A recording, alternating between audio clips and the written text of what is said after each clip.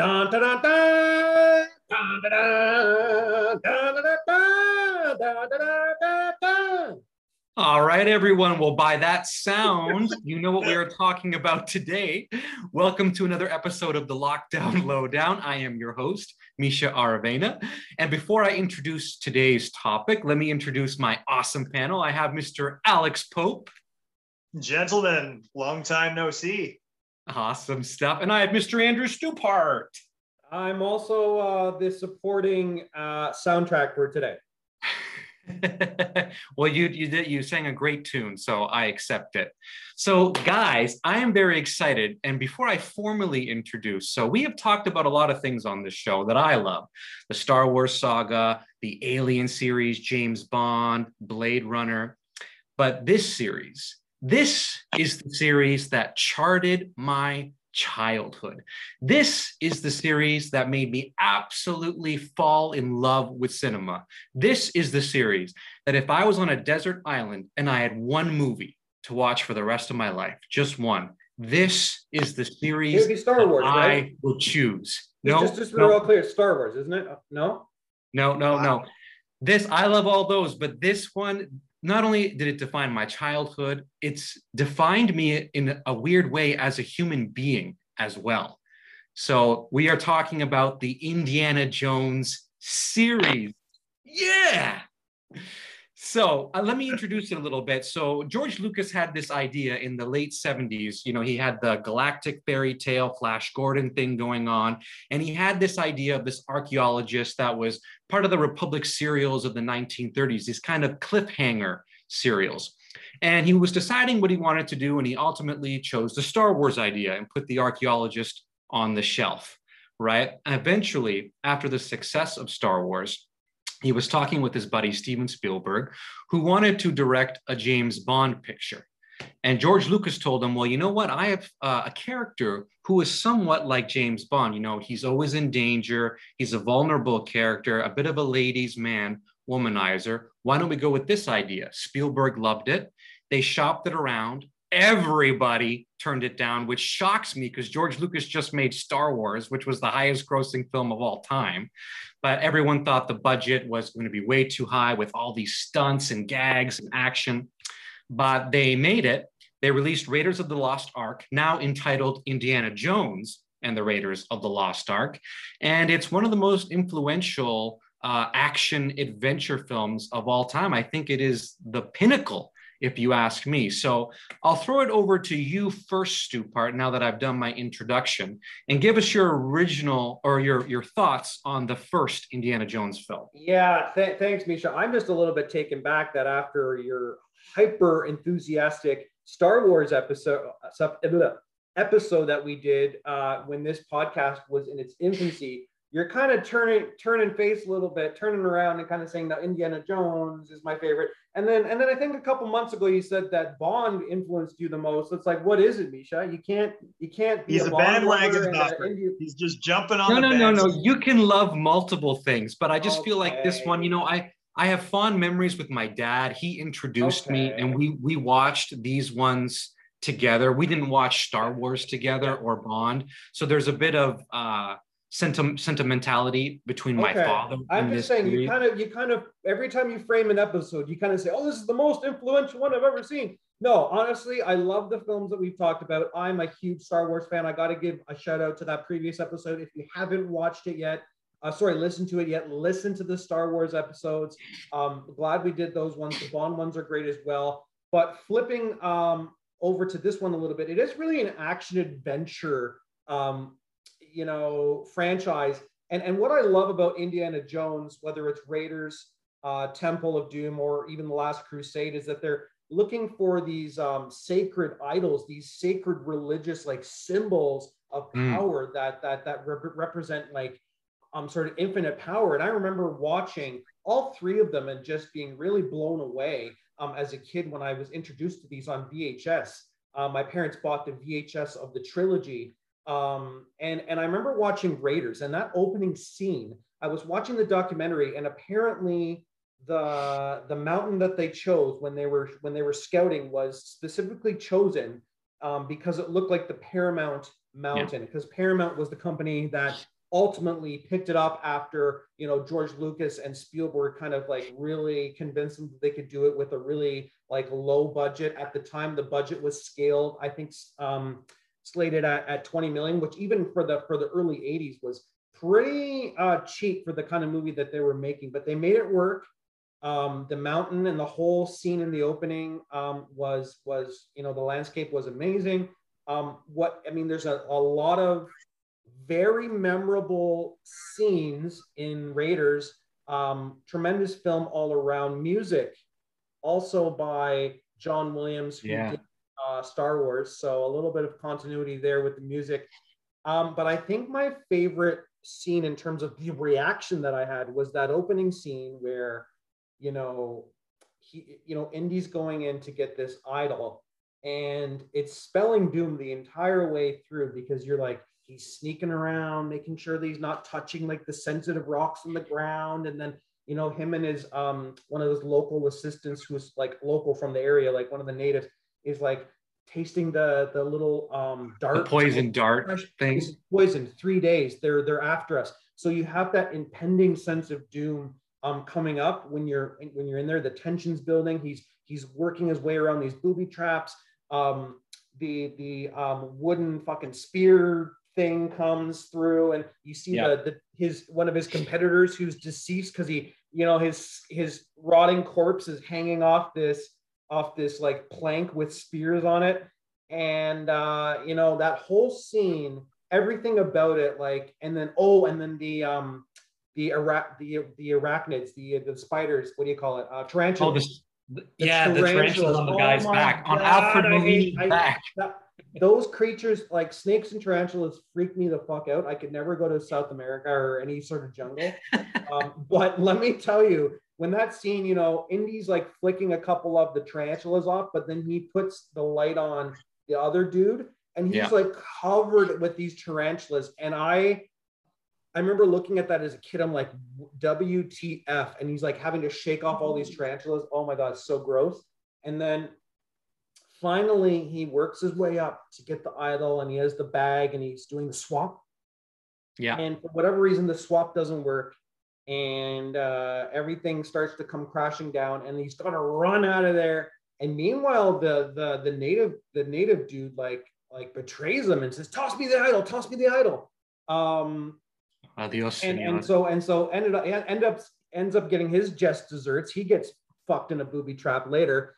And Indy, you know, has to run out of there with the idol. And there's that famous scene where the boulder's coming down. And that's one of the key scenes in all of cinema that I think of in terms of practical effects at their best, physical effects at their best, him running away from that boulder.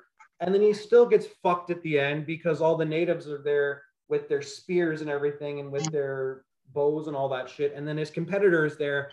Hand it over. So yeah, that opening scene, I think, speaks almost for the entire film, just setting the tone for an incredible action adventure flick.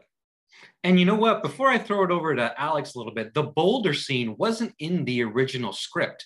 Apparently, when they were just like, you know, like knocking over set pieces, Spielberg just came up with this idea, and they built this thing on the fly over a couple of days and filmed this scene. So spontaneity and creativity can really add something iconic to a movie. And especially the scene when Harrison Ford just shoots the thuggy because he's too tired to fight him. That was supposed to be this big, elaborate fight scene, right? But Harrison Ford was so sick. It was so hot in Tunisia. Harrison Ford just said, listen, why don't I just shoot him? And he did it, and it became one of the most hilarious gags in the film.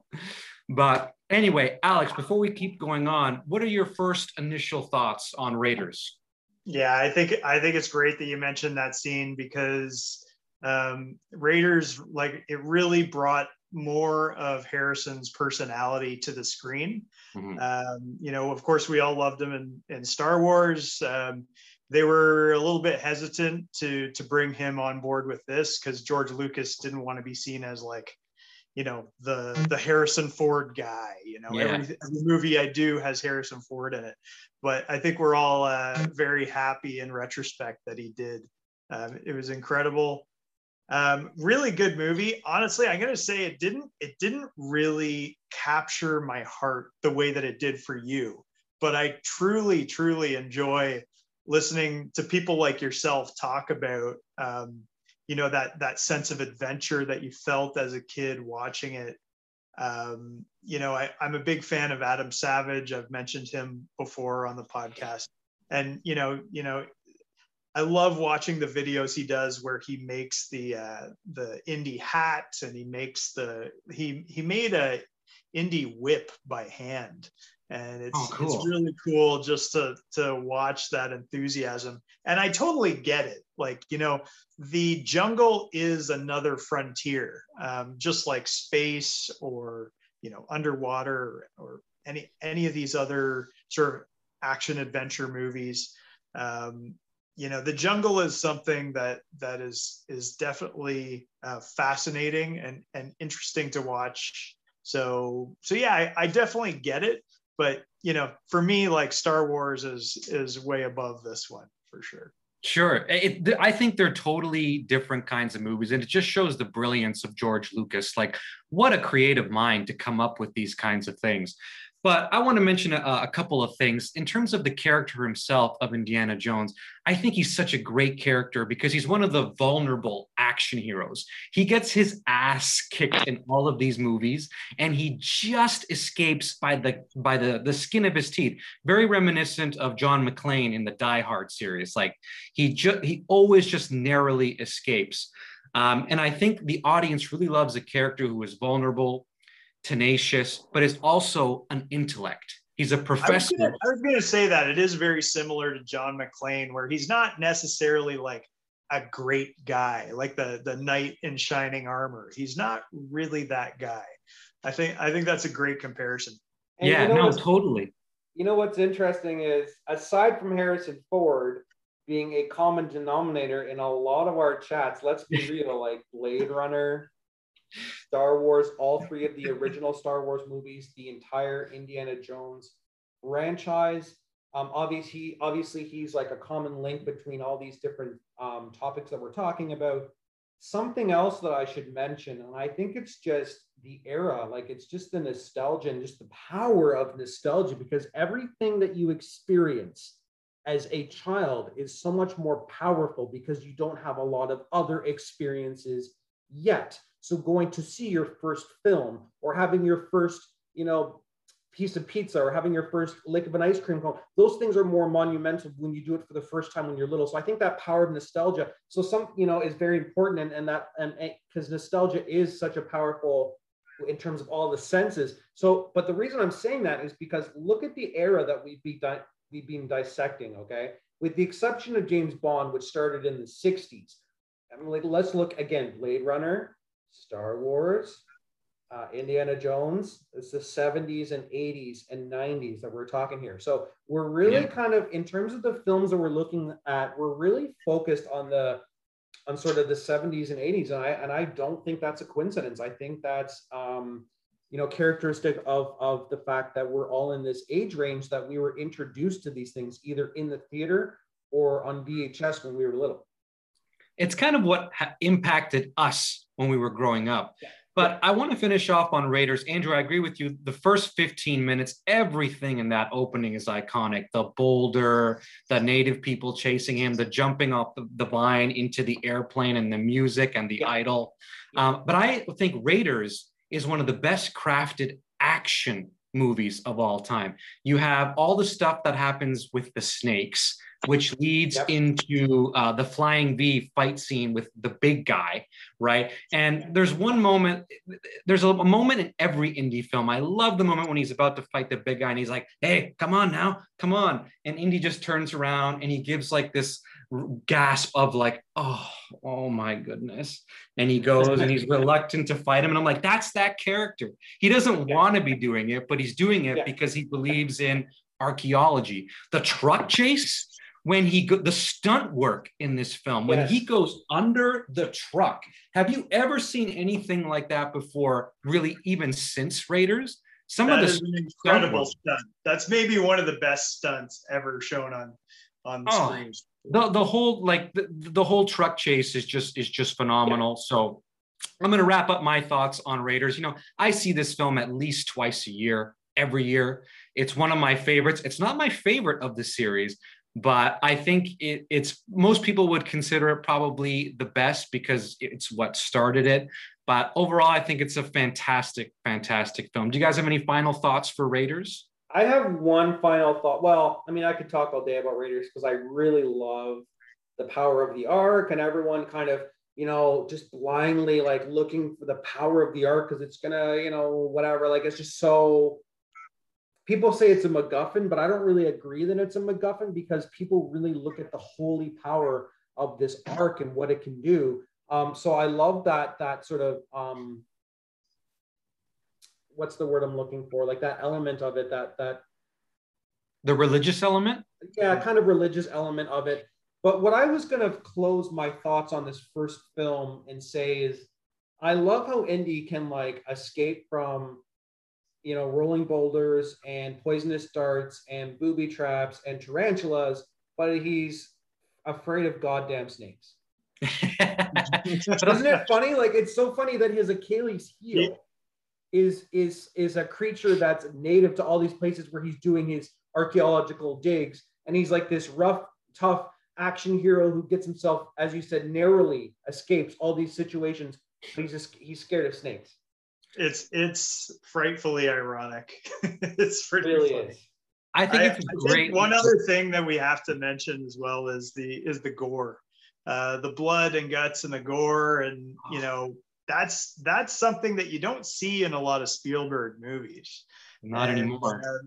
Not anymore. Not since these, anyways. But I think that's what made it that much more compelling. Is that real sense of visceral danger that there's actual real consequences to what's going on in these scenes. I think it was great with the blood and the guts and the gore.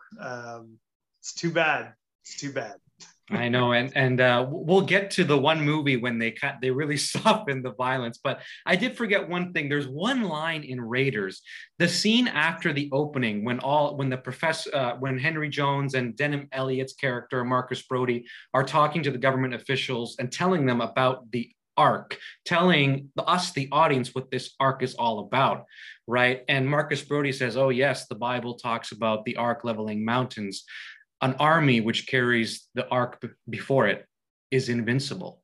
And that line, I just think, who wrote this? Lawrence Kasdan, who also wrote Empire Strikes Back, right? Wonderful writer. And I'm like, that just sets up the power of this thing and why the Nazis want it so badly. I think that's a wonderful, wonderful line.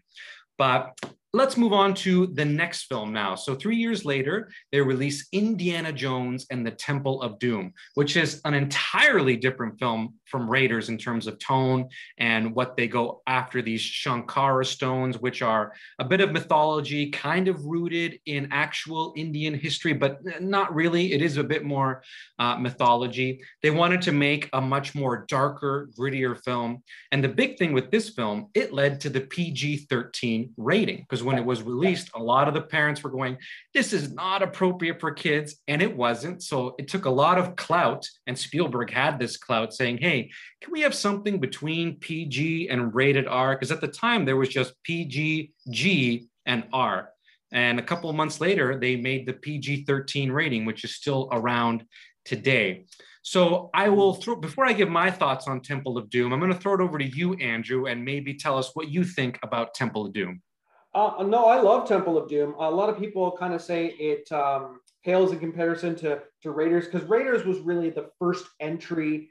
This is, again, as you said, this was something that George Lucas had conceived of, and Spielberg brought it to the screen, and it was such an endeavor to get the first one made, have the studio take this risk, and then it really paid off. And you know, Raiders is critically acclaimed, and so to follow up on that, with this film, which is technically a prequel, and the reason being they didn't want to have Nazis in this one, so they actually made it a prequel, but it was the second in the series to be made. And while it does have to come off the coattails of the success of the first one, I think it's a very successful film. And I think the reason is because it's such a different type of concept. Yes, we're looking for these holy sort of religious artifacts, if you will, in both of them. But I love the setting in India. I love the banquet that they have and kind of eating the snakes and all. Oh, disgusting, but hilarious. So disgusting. But what I really love is when they find the actual Temple of Doom. And I'll say the thing that haunts me even to this day, and I rewatched it a couple minutes ago, is the scene where the shaman guy is ripping out the heart of his sacrificial, whatever, the guy who's being sacrificed. Yeah. And it's beating in his hand. And meanwhile, the guy who's being sacrificed is getting lowered into the pit of fire, of lava. And as the guy's getting lowered, he's still alive as he's being lowered, but then he's going up in flames and the heart starts up in flames. And that scene to me is one of the most visually horrific and also defining scenes in the movie. And it really, if you do like that kind of thing, it hooks you in because you're like, WTF, what am I watching? But it's so hard to take your eyes off the screen. Yeah. The problem is a lot of us were 5 or 6 years old when we first saw that. When I was that age, I couldn't differentiate between like real life and movies. Like to me, it was like all the same thing. If there were live actors doing something on TV, in my mind, it was real. So that was pretty shocking, I gotta say.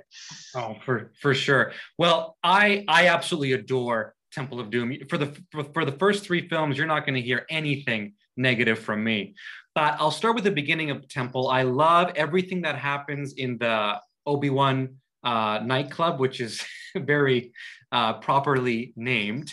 And the scene when Indiana Jones comes in with his white tux, straight out of James Bond, James Bond, right? The American James Bond. I think that's a really fantastic action scenes that leads him to finding Short Round and Willie. And they have the great stunt coming out of the raft and then landing in the snow and then going in the water, which is completely... Was that a great stunt? Was it?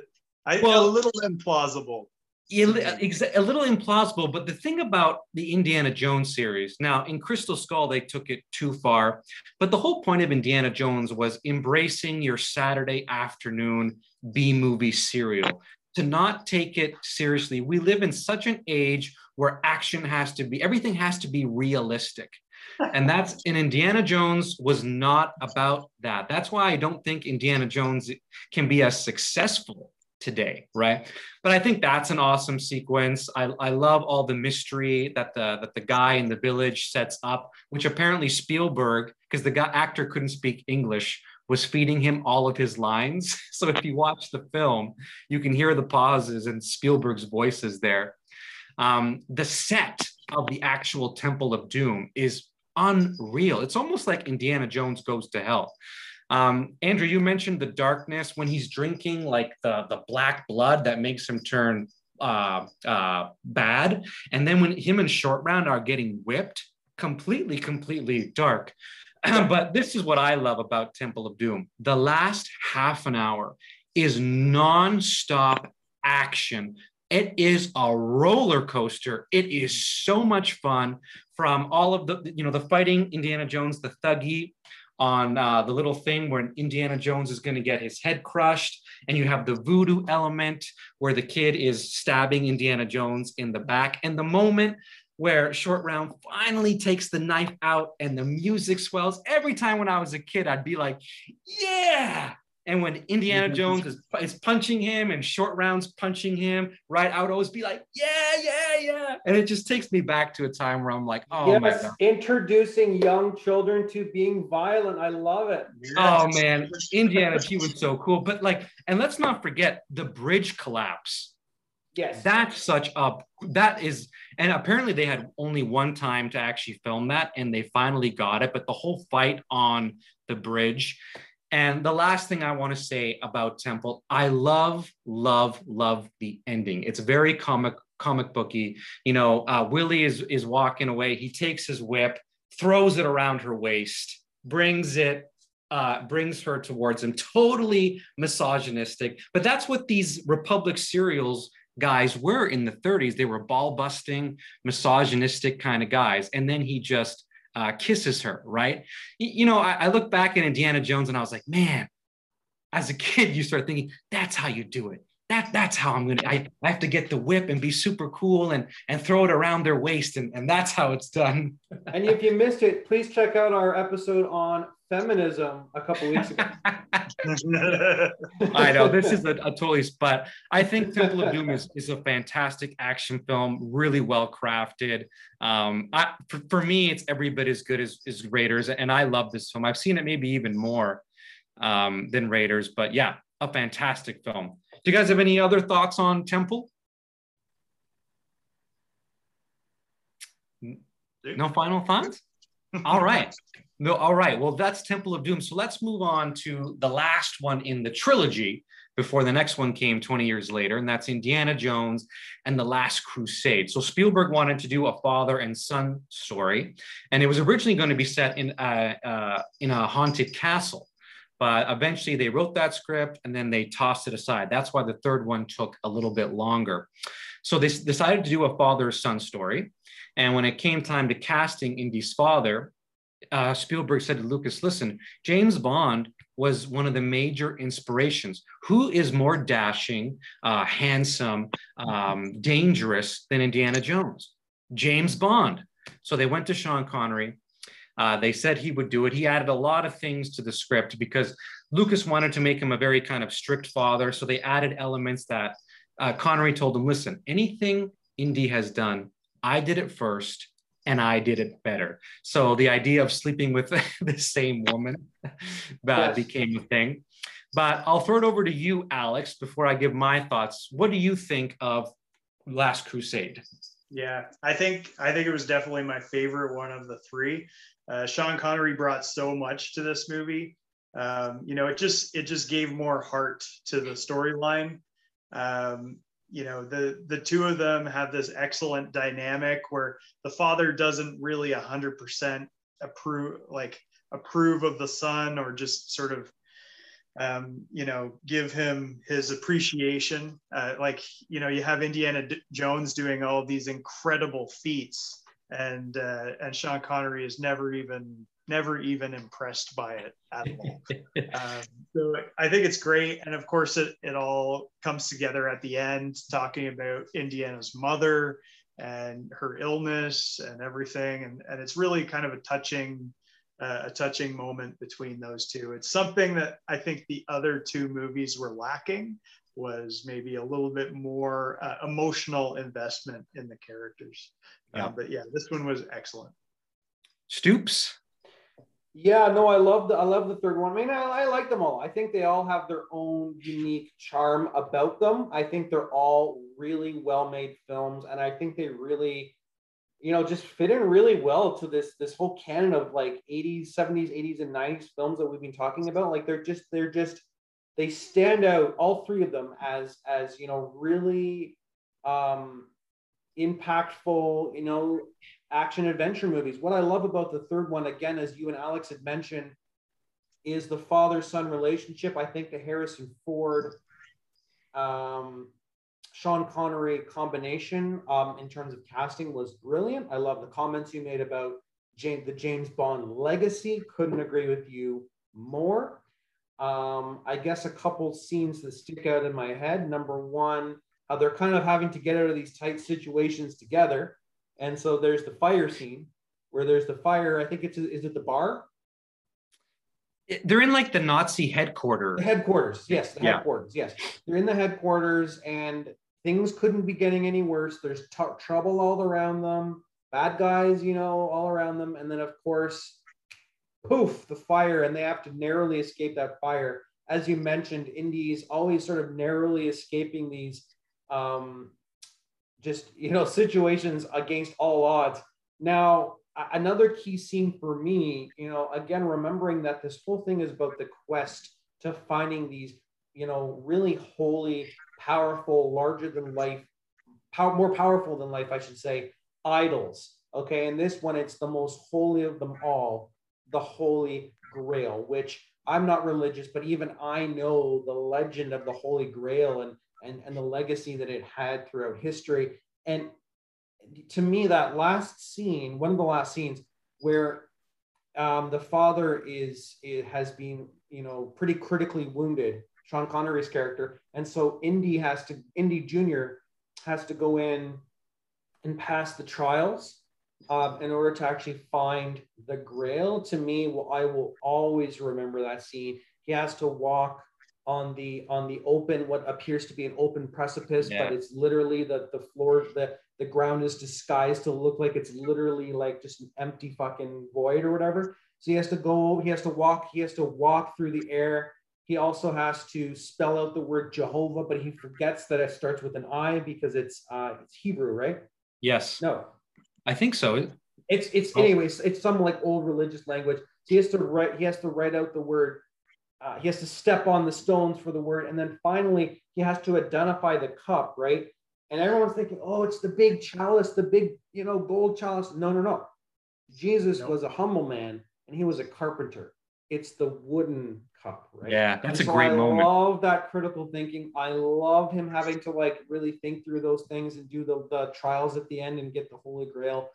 Totally love it. Again, I love the casting choices and just like them like having to get out of all these tight situations. Love the movie, and it'll this along with the first two will always remain staples of my childhood. And I guarantee you, I may not watch them twice a year like you do, Mischa, but I do watch them every probably 3 to 5 years. Yeah, I echo your thoughts. I absolutely adore this film. Again, the action in this film is fantastic, but it's a character piece. I love the idea of this father and son who are absolutely estranged, haven't talked to each other in many years because of different principles of living, different ideologies when it comes to maybe archaeology. But at the end of the film, right, when Alison Doty's character, the love interest, is reaching for the Grail, and her greed kind of brings her down and she falls to her death. And Indiana Jones has the same moment of greed, like, I can get it, Dad, like, I can get it, right? And as you guys remember, throughout the whole film, he calls him Junior, and he hates it. And the ending, when he finally says to him, Indiana, that's when they finally come to a meeting of the minds and they find each other again. And what I love about the movie is that this whole Grail thing, that's not what was important. What was important was finding each other and establishing their relationship again.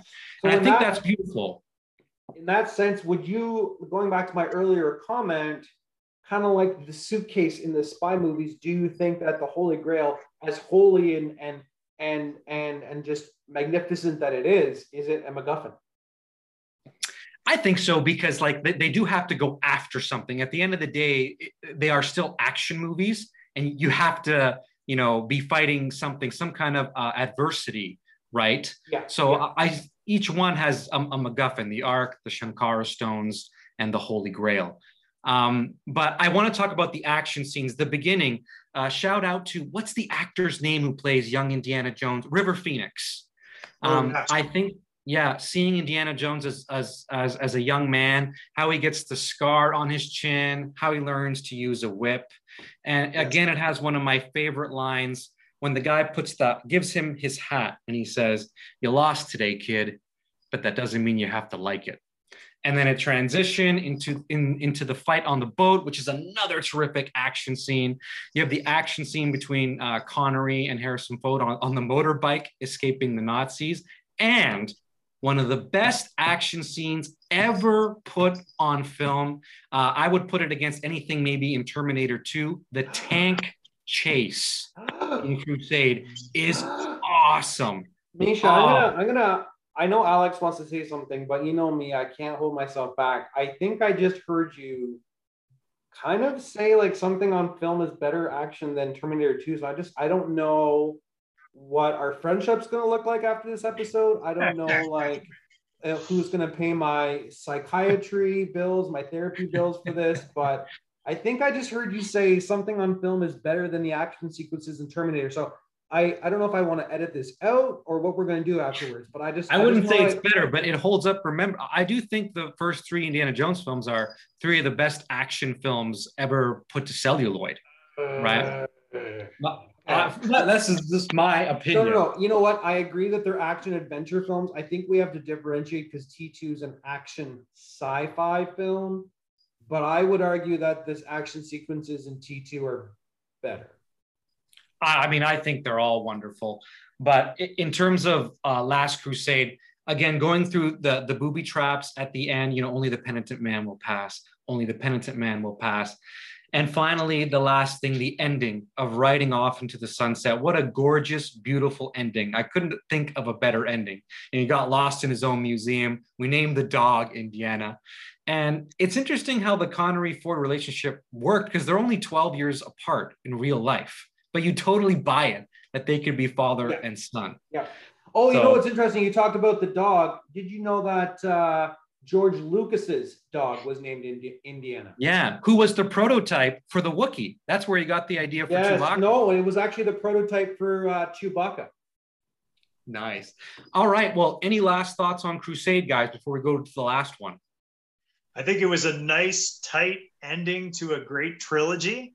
Yes. And they never should have made another one. No. All right. Yeah.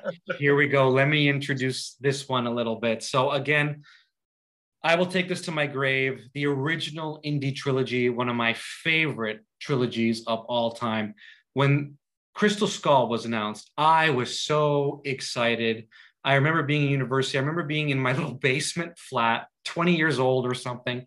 And I watched the trailer, I think like 60 times. I was like cheering every time I heard the music. This is going to be so amazing. And I went to see it. In watching it a couple of times, it's not a terrible film. Like, it's better than the Star Wars prequels. Well, most of them besides 3, right? Like, they didn't, like, it's not a very engaging film. I'll start with what's good. There's a couple of good action scenes. What happens in Area 51, I like the idea of Indy being there. There's a good little action scene where he tries to swing onto the car and he can't do it. Damn, I thought that was closer. The fight scene with the Russian, with the ants, and then they devour him. That's a good little fight scene. The motorcycle chase on campus, that's okay. Other than that, the film is very soft. It's lit really badly. The humor is flat. None of the characters are really memorable. Too much exposition, like these crystal skulls. I'm like, it's the least engaging of the other 3 in terms of what they're going after. So it was really disappointing. Even the first time I saw it, I think I fell asleep in the theater. Like, and one thing an Indiana Jones movie should never be is boring. Like, that's, like them or not. If anyone says, man, the first 3 films are boring, I would say you don't know cinema then, because these are 3 of the most fun films I've ever seen. So ultimately disappointing, but Alex, I'll throw it over to you. What do you think of Crystal Skull? I never watched it. I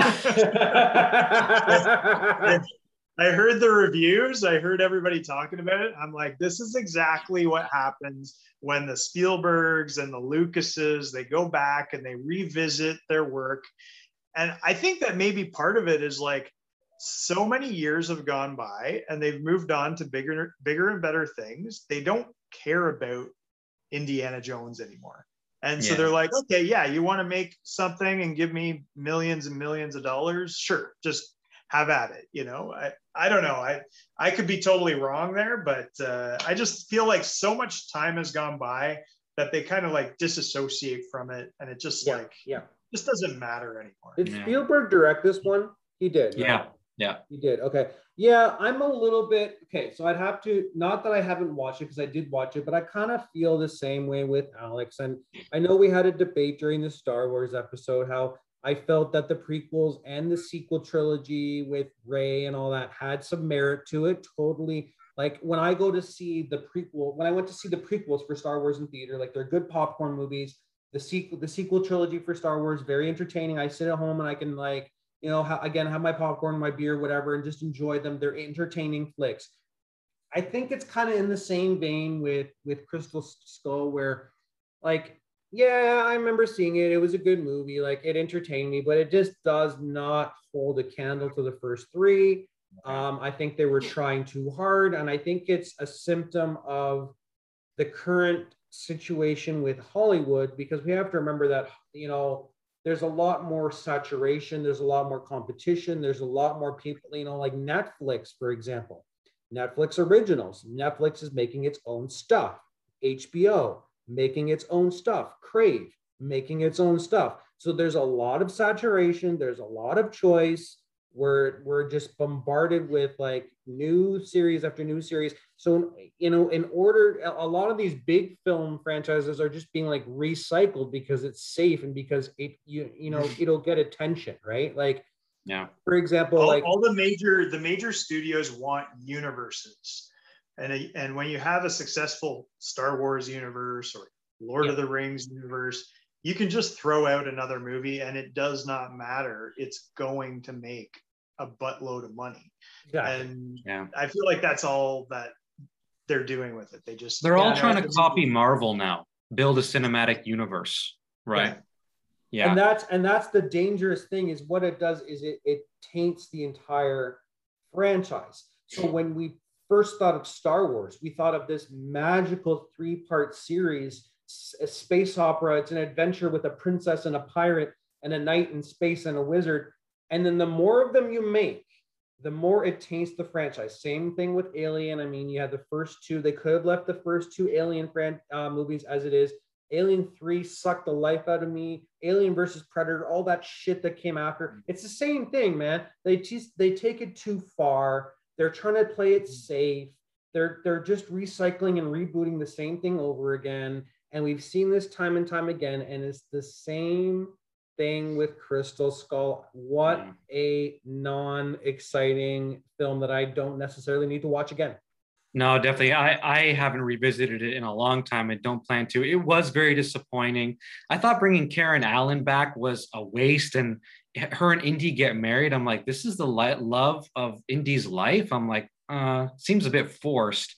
And also, this is one of the characters I don't really think Indiana Jones works older, because it's Indiana Jones is better because you want to be Indiana Jones. You want to beat all the bad guys. You want to get all the girls. You want to be super smart. It's this idea of masculinity that you want to attain, almost like James Bond. And when he's really, really old and can barely keep up with the action, I'm just kind of like, man, Indy, I love you, Harrison Ford, but I don't know if I want to. I don't know if I want to be you. Yeah. It's like an old James Bond. Yes. Yes. No, and Alex, I was just thinking that myself. It's kind of like when Sean Connery reprised his role and they basically did a reboot of Thunderball. Never Say Never Again. Never Say Never Again, which is the only non-Eon Productions version of James Bond, where they couldn't even use the same opening thing because it was owned by the other company. But yeah, basically he's like, you do not, I love you, Connery, but you do not fit this role because you're now in your 60s. Just like Roger Moore, by the time he hit View to a Kill, too old, man, too old. I hate to say it. And it's the same thing with what they're even doing now with Schwarzenegger was in the latest Terminator movie. Love the movie, but Schwarzenegger, he has to be retired. They put at least in that one, they put him in a retired Terminator type role, which kind of sort of worked. You have Sylvester Stallone doing these movies as well. And these guys are getting older. These are the 80s action heroes, the 70s and 80s and 90s action heroes, which they're just they're just gone. They've gone beyond their expiration date for these films, and they're still dragging them out. And the problem with grinding these characters into dust is that, when one of these directors makes a movie and it makes millions and millions and millions of dollars, that movie has entered the zeitgeist. It's entered our collective minds, and we've all in a way lived this story and experienced this story in a certain way, and in a way this story doesn't belong to the director anymore. It belongs to everybody. Yeah, that's a good point. Experienced it as a child, and then they think they can come back in and be like, well, it's my movie, I'm gonna do what I want with it, and then just totally botch it. Yeah. It sucks. It just sucks. And you know what? Like anything, if it's written well, can work. I just feel like with Indiana Jones, again, it's the idea of wanting to be that character, right? So it works better, you know, when he was in his late 30s and in his 40s and early 50s. But so speaking of which, before we wrap this up, what are your, as we're speaking right now, Indy 5 is on location being filmed right now next door to me in England. So what do you guys think about, there's not a lot of information on it, about the upcoming Indy 5 film? Are you excited for it? You are indifferent? Andrew, what do you think?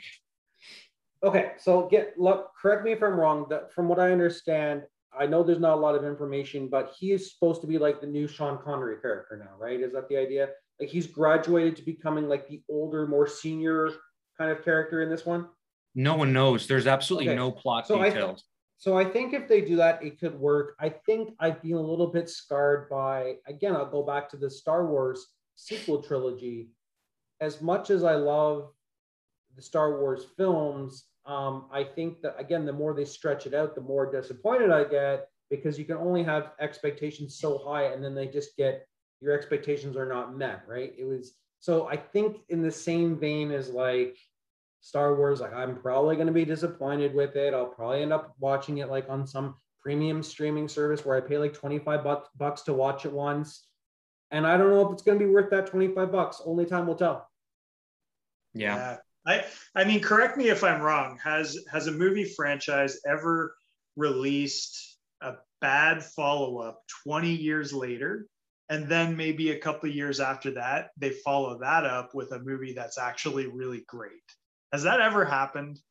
I would be surprised if it has. I can't think of anything off the top of my head. So I'm going to go ahead and place my bet that you guys are going to be just as disappointed with this one. I'm going to reserve my judgment until I see it. I know it's under Kathleen Kennedy, who, you know, helmed the sequel trilogy. So I'm going to keep my expectations low. But again, Indiana Jones is one of my favorite film characters. So I will be there opening night at a movie theater. Really, really, really excited to see it. And hopefully, I know it's going to be Harrison Ford's last one. I mean, he's almost 80 now, so he has no choice. So hopefully he goes out with a bang.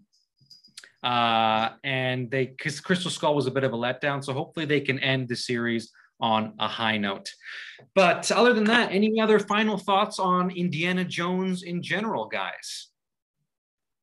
It was a golden era of movies, and I look back on this and I feel the nostalgia, and I also feel like we're never going to see movies and trilogies like this come out ever again. Yeah, yeah. I would kind of put Indiana Jones up there in terms of like the impact it had on me, maybe along with like Back to the Future. When I think about like just fun, like family, well, I guess it's a little bit darker. Like Back to the Future was a little bit more family oriented, whereas this one's a little bit darker. But these are things you can watch with like your young teenage kids. So like maybe 11, 12, 13. And I just remember like watching Back to the Future, Indiana Jones with my parents, VHSs, you know, the VHSs in the, you know, with the three films all together in the set. And it just makes me think about like quality time well spent with my family. And again, that's the power of nostalgia. Yeah, absolutely. I agree with Alex, and I agree with you, Stupart. It takes me to a place in my childhood. It defined who I am as a person in a lot of ways. I will always love this character. I will always love this franchise. And yeah, I just love Indiana Jones. So with that, all right, this will conclude this episode. Please, if you're listening out there, like, subscribe, share, tell your friends about the Lockdown Lowdown. We have other exciting episodes coming up. And as always, thank you so much for watching. See you next time.